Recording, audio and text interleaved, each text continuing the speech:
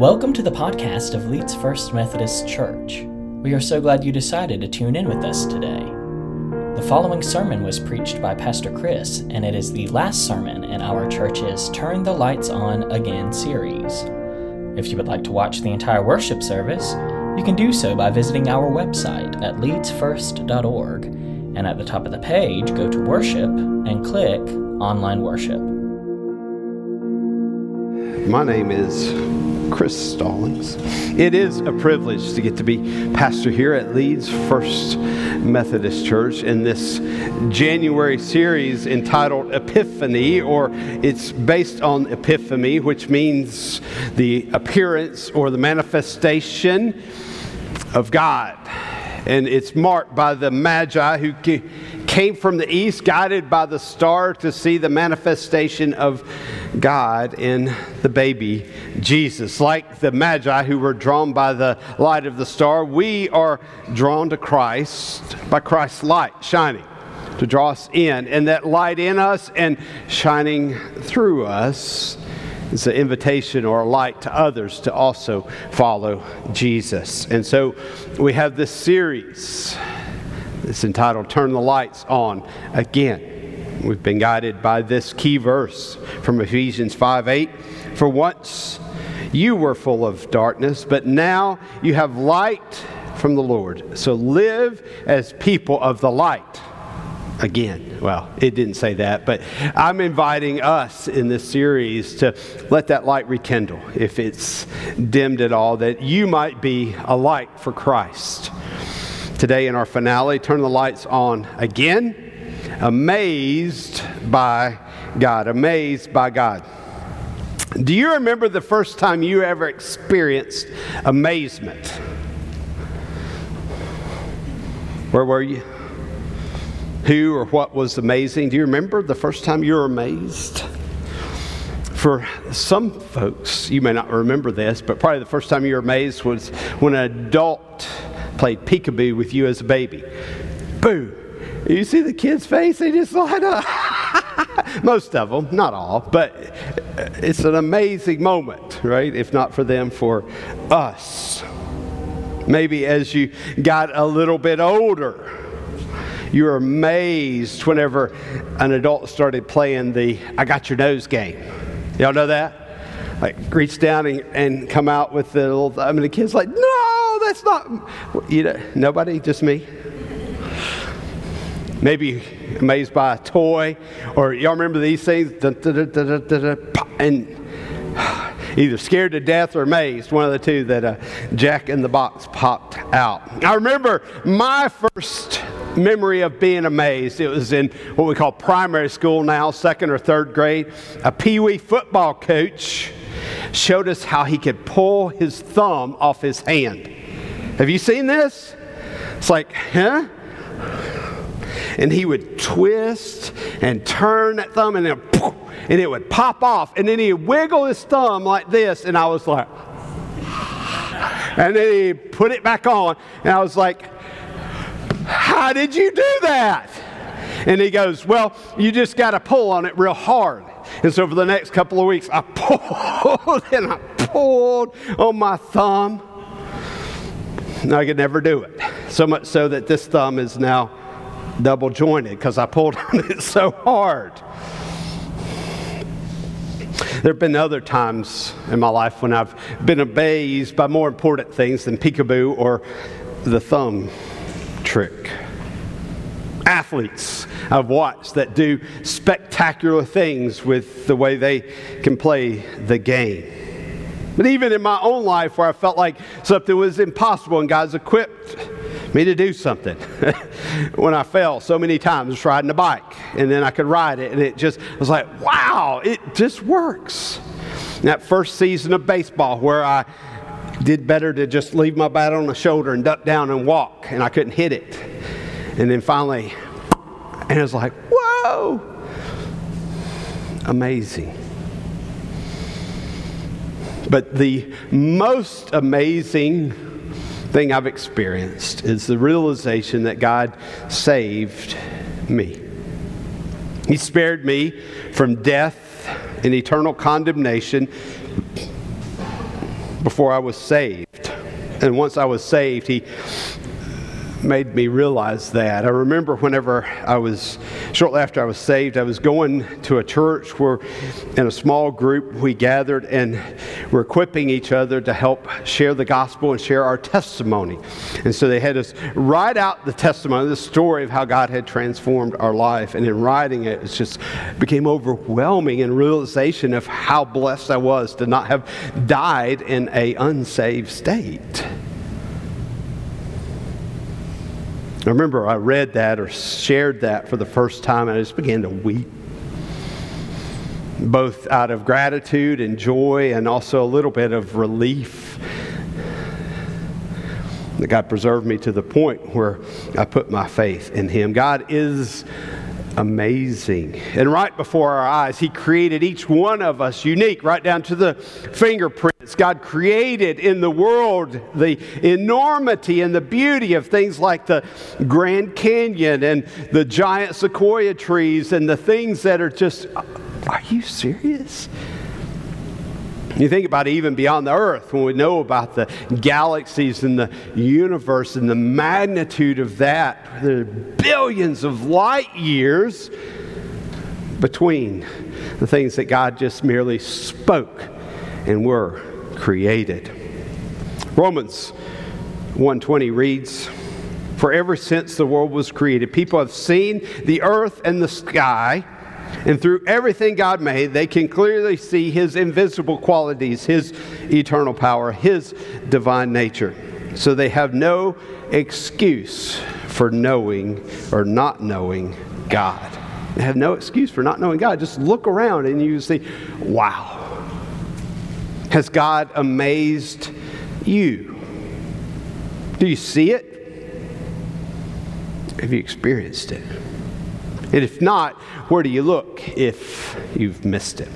Well, let's look at the Bible in Mark chapter 1.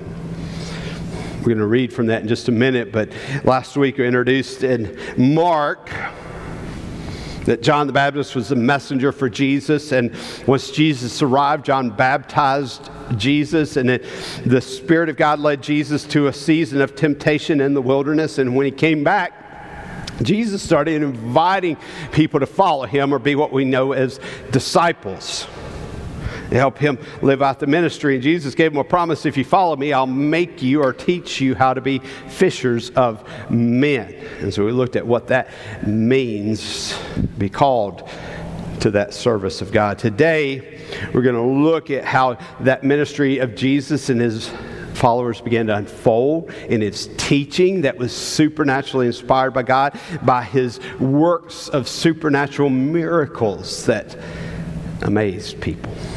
Let's read now from Mark chapter 1. We'll begin in verse 21. We'll go down through 28. If you want to follow along word for word, bring a Bible or set your app to the NLT or New Living Translation. Hear these words. Mark chapter 1, verse 21. Jesus and His companions went to the town of Capernaum. When the Sabbath day came, He went into the synagogue and began to teach. The people were amazed at His teaching, for He taught with real authority, quite unlike the teachers of religious law. Verse 23, suddenly a man in the synagogue who was possessed by an evil spirit cried out, "Why are you interfering with us, Jesus of Nazareth? Have you come to destroy us? I know who you are, the Holy One of God." Verse 25, but Jesus reprimanded him. "Be quiet and come out of the man," He ordered. At that, the evil spirit screamed and threw the man into convulsion and then came out of him. Verse 27, amazement gripped the audience, and they began to discuss what had happened. "What sort of new teaching is this?" they asked excitedly. "He has such authority, even the evil spirits obey His orders." The news about Jesus spread quickly throughout the region of Galilee. This is the word of God for the people of God, and we say, thanks be to God. Well, the light of Christ, empowered by God's Holy Spirit, gives us a glimpse into the character and the power of God revealed in Jesus' ministry. It's denoted here at the beginning of Jesus' ministry in the Gospel of Mark. And verse 27 shows us the kind of impact the ministry of Jesus had on others. Amazement gripped the audience. A couple of terms there. Amazement, or to be amazed, comes from the Greek New Testament term thambos, and it means to experience astonishment as a result of an unusual event, from the Ioannidea lexicon. In other words, these were not ordinary events. You didn't just see people getting evil spirits cast out. You didn't see the kind of teaching that Jesus taught. These were events that got noticed. The second important term in that verse 27 is the term for evil spirits, and it's karthros pneuma. Karthros pneuma, and it means an evil supernatural spirit, which is ritually unclean and makes the persons be ritually unclean. The evil spirit caused the man to cry out in the presence of Jesus to object to the work of Jesus. The term evil spirit, I mean, more than just demon possession when it looks like it was in this case, but it's a spirit that made the person ceremonially unfit to worship. You can think of this as willful sin that lingers in your heart and life, causing you to be separated from God's presence or preventing you from worshiping. Anything that pushes against the will of God. You may experience these in your own life or seen them in the lives of others, but Jesus longs to remove every evil spirit that pushes you from the will of God. Evil spirits like the addiction to pornography. Evil spirits like bigotry and racism. Evil spirits like selfishness or pride or greed or anger or resentment or rage. Jesus showed God's power to take those away. And the people were amazed because they had seen the people who had those before and were like, wow. Let's look at this passage to see how Jesus shines the light through His amazing power in transforming the world. If you got your worship bulletin or if you downloaded the online worship guide, I invite you to follow along with these points. Take notes that they might be helpful to you as you apply them to your life. Number one, amazed by God as we worship and grow. Amazed by God as we worship and grow. Verse 21, the second part reads, when the Sabbath day came, He went into the synagogue and began to teach. Jesus and those who followed Him continued in the tradition of gathering in the places where God encountered people. In this passage, that included their observance of Sabbath, their going to the synagogue, and their hearing of Scripture read and taught. The synagogue here is a gathering place for Jews at the time. It was not the temple in Jerusalem, but in a local community where they gathered and taught from the Old Testament, what may have been known as Torah. The second important part of this is the idea of to teach. It comes from the Greek term didasko, and it means to provide instruction in a formal or informal setting.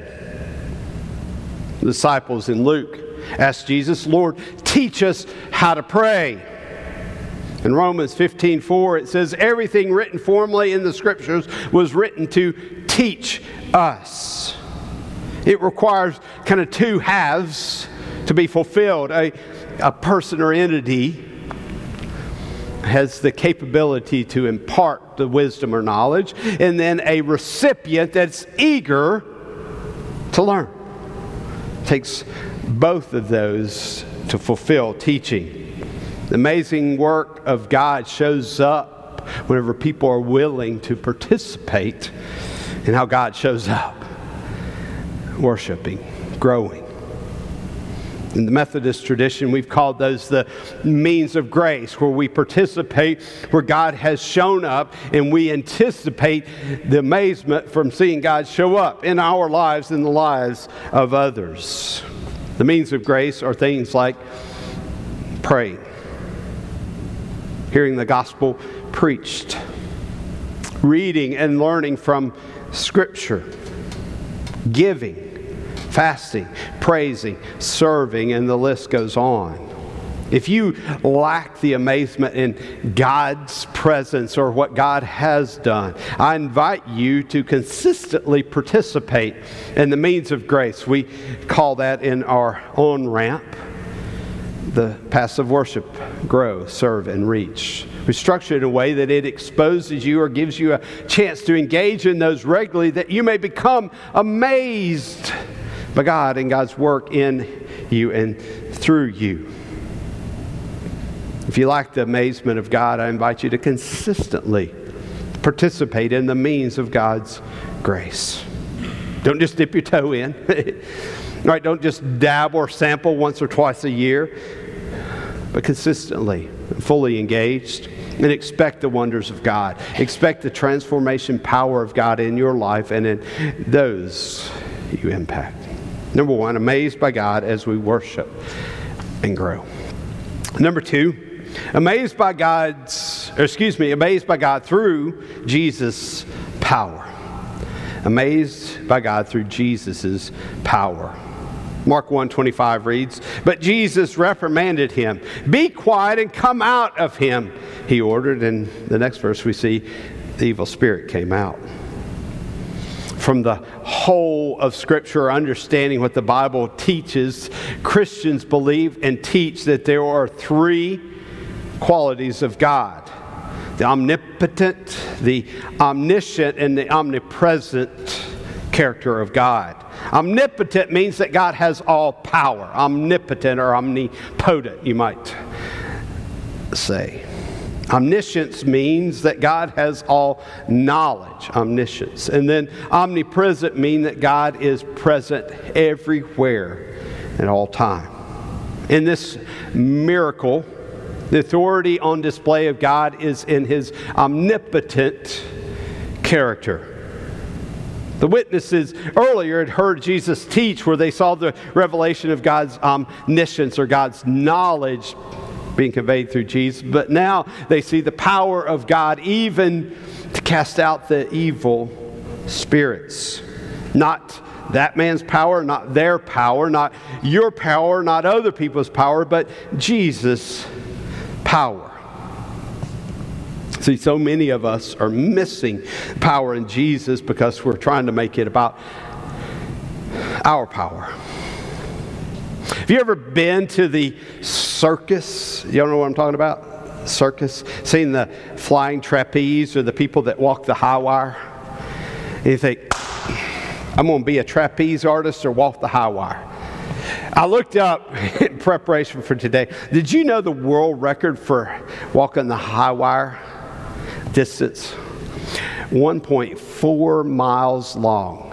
A dude walked across 1.4 miles. And he didn't even have one of those balance bars or whatever it's called, right? He's just doing this whole way and the wire's just doing that. I'm like, wow. And sometimes we do like, well, this is a metaphor, but imagine you said, I'm going to do that. Like, but I don't know how to walk the high wire, so I'm going to go and where there's a white stripe on the road and just walk that white stripe. And be like, look at me, I'm walking the high wire. See? And the whole mile and a half, you're going, look at me, I'm doing so good, right? And that's a metaphor for how we try to live our life when God is saying, I want to equip you through the power of Jesus to do so much greater, but you're sitting there trying to make it about you.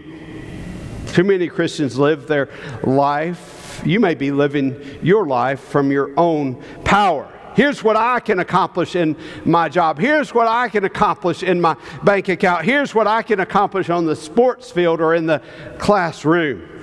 And the whole time shouting, look at me. And God's saying, I got so much more for you than looking like the idiot on the white stripe of the road. I really want to do supernatural works in and through your life. But it's got to be about Jesus' power, not me. God's amazing power on display from those who say yes to Jesus. The true high wire stuff that God wants to do in and through you when you finally just quit trying to make it about you. Amazed by God's power through Jesus.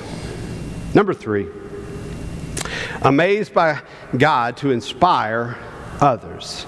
Amazed by God to inspire others. Mark chapter 1, verse 28 reads, the news about Jesus spread quickly through the entire region of Galilee.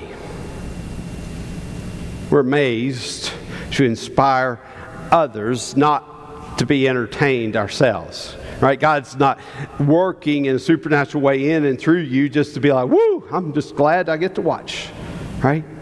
But so that others, or the news of Jesus, might spread through wildfire, or like wildfire. Hey, one of the ways we do that in this church is our work in kids ministry to help inspire our kids with the work of Christ. I'm going to let you watch this video about what that looks like, and then we're going to talk a little bit more about that inspiration. Hey volunteers, are you a volunteer storyteller, or the media person who shows a video, or a small group leader who watches the Bible story alongside kids? No matter what your volunteer role, you probably know that what happens in large group is a big part of what we do together at church each week. And it's a lot more than just entertainment. In fact, every single thing that happens in large group time is designed to help a kid connect with God in a developmentally appropriate way. For more on that, check out my friend Bobby explaining the why behind what we do each week in large group.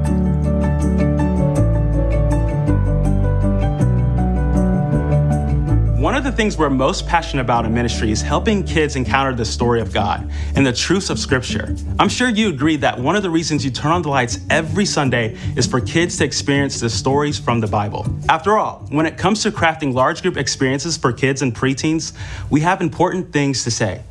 But over the years, I've found this to be true, that no matter how important our message is, if we don't say it well, it probably won't stick. What we communicate in large group matters, but how we communicate does too, especially when it comes to how we communicate with kids. That's why we designed 252 Kids and Preteen curriculum to communicate God's truth to a child on their level, in age-appropriate and developmentally effective ways. Along the way, we also hope that how we program for large group will help you become a better communicator too. Here's what I mean. The elementary phase is unique. Talk to any elementary educator and you see that this is true. Kids and preteens don't learn or think like you do as an adult. They don't even learn or think like middle schoolers. Like every life phase, the elementary phase has unique opportunities in how we help kids understand the truth of Scripture. So, our challenge as ministry leaders is to teach our kids like they're kids, because they are. And that's not a bad thing. There's a lot to say about how kids learn and think. But for now, let's stick with what you're getting in your curriculum to help you communicate to kids and preteens effectively. For every month of curriculum, we give you several different options for large group experience. Every large group script should take about 30 to 35 minutes. However, studies show that a kid's attention span is about 5 to 7 minutes long. That's why we break up large group into segments to keep kids engaged throughout the entire experience. No matter which tier you've chosen, every large group experience includes an opener with a game or activity that sets up the topic or theme for the day, worship suggestions and a scripted song transitions, a storytelling script with a relevant hook to capture the attention and imagination, and a closer with applications tailored to the kids or preteens. Kids are concrete thinkers, meaning they imagine the most literal translation of what is being said to them. Because of that, one of the best things that you can do in your teaching time is to engage as many of their senses as possible, to get them moving, to get them interacting with what you're teaching. That's why every Bible story will include either props, costumes, visuals, or activities to interact with while you're teaching. These scripts are all designed to help you keep your teaching time fun, engaging, surprising, and most importantly, effective. And if those stories include sound effects or visuals, we'll either include them or tell you exactly where to find them online. I share that just to share the intentionality of our kids ministry. Because it's not just childcare, although it is a safe environment for our kids to worship and grow. I don't know if, look at this next slide. It shows some of the things you might have thought about what serving in kids ministry would look like. But our goal is to make kids ministry like the first column, this, where it's fun, where there's laughter, where there's grace, where we're prepared and equipped, where there's consistency, where there's appreciation and communication, where there's defined roles for volunteers, and there's a relational focus. Not like this, where there's panic if you serve. Right? I don't know what to do, or anxiety or guilt. I didn't do enough, or confusion or lack of clarity, or just focus on the program. Serving in kids ministry can be intimidating. It can be something you're like, oh, that's what other people do, not me. But it's the area of our church you can have one of the biggest impacts on people to be inspired or amazed by God. A few years ago, a lady named Lou Ellen, and I share this with her permission, came to our kids ministry kickoff meeting. This was in fall of 2020, and we were saying, here's what we're going to start. A curriculum provided by a company called Orange, 252, and there's a Bible verse that's based on. And when we shared everything, what it was going to be about, we asked, would you like to volunteer to give it a try? And Lou Ellen said, I'll do it. But I'm just a helper. I don't feel like I could be a leader. And so she did. She stepped in and was a helper, and was a great helper for a couple of years. Fast forward 2 years, and we began to multiply, because we started out with like 8 or 10, and now on a Sunday there's like 35 kids across our kids ministry. And so we began to say, how are we going to get age specific? Because they learn it different ways. And we began to multiply, and it created a case where we had the opportunity for twice as many roles. And Lou Ellen goes, just put me where you need me. It's what God can do with somebody that says, I'll just do what you want me to. And she became a leader, because that's what we needed. She said, I didn't know what to do, but they equipped me. And she began to be a leader for our Grow group for kindergarten through second grade. I think she's thrived in this role. She loves the kids, and the kids are loving her. Last week, she led the kids to make ant bodies with their thumbprint, as they learn from Proverbs 6, where God teaches us to work hard at whatever He gives us to do. Like the little ants work hard. You've seen ants work. They carry a watermelon, right? And so we use things like that to inspire the kids. Do you love encouraging kids? Do you like to see kids succeed? Have you been amazed by God, and do you want to be a part of seeing others amazed by Him? During this on-ramp, there's an invitation for you to be a part of that in our kids' ministry. Probably one of the most fulfilling ministries of our church, where you get to see, kind of like the peekaboo, the joy on the kid's face. The joy of when you see kids come up here to say, I believe in Jesus. It may stretch you. Any ministry you serve in, if you're coming from outside to coming in, or coming from the bench into the game, it may stretch you, but I guarantee you we'll do everything we can to equip our ministry volunteers. And if it does stretch you, I hope it'll be a fun stretch. Text the word GROW, 205-772-4906, if you want to be a part of kids ministry or any other ministry. This is the season. We've got this thing I call the discipleship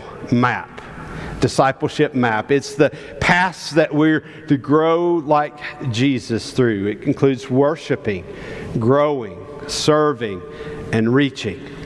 Come into a worship service. If you come for the first time, we'll invite you to come back. If you come a couple of times, we'll say, hey, come and be part of a grow group. A place where we gather around a table and have dialogue and study Scripture and pray together and care for each other in our lives.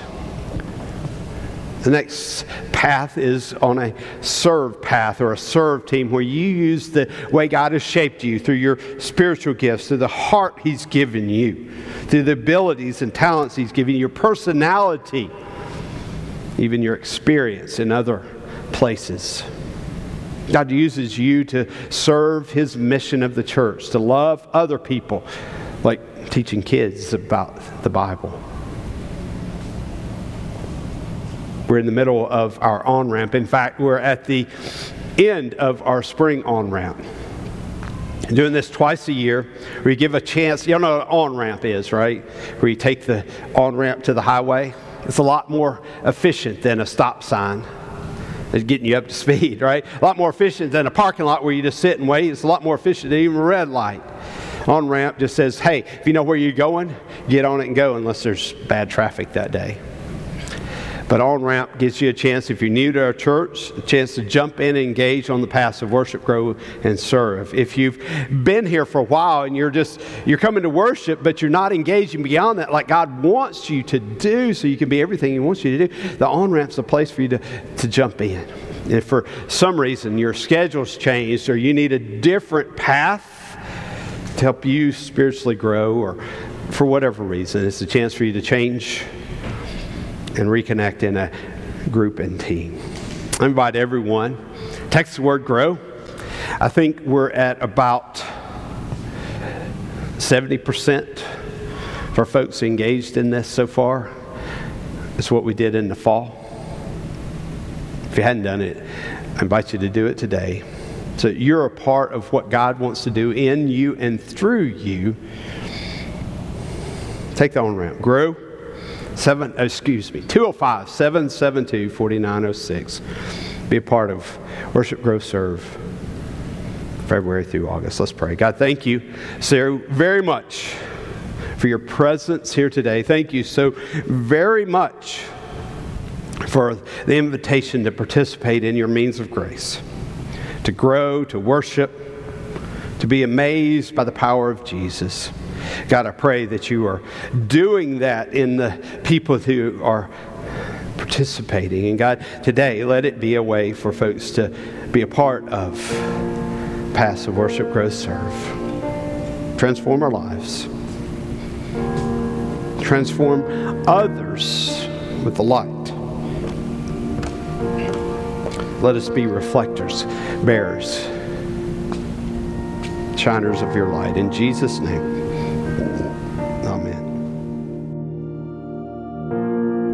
Thanks for listening to our podcast. We would love for you to visit us in person at 8:45 a.m. for modern worship or at 11 a.m. for traditional worship. If you would like to plan a visit, simply text the word CONNECT to the number 205-772-4906 and you'll be sent a link to get you started. Thanks again, and God bless.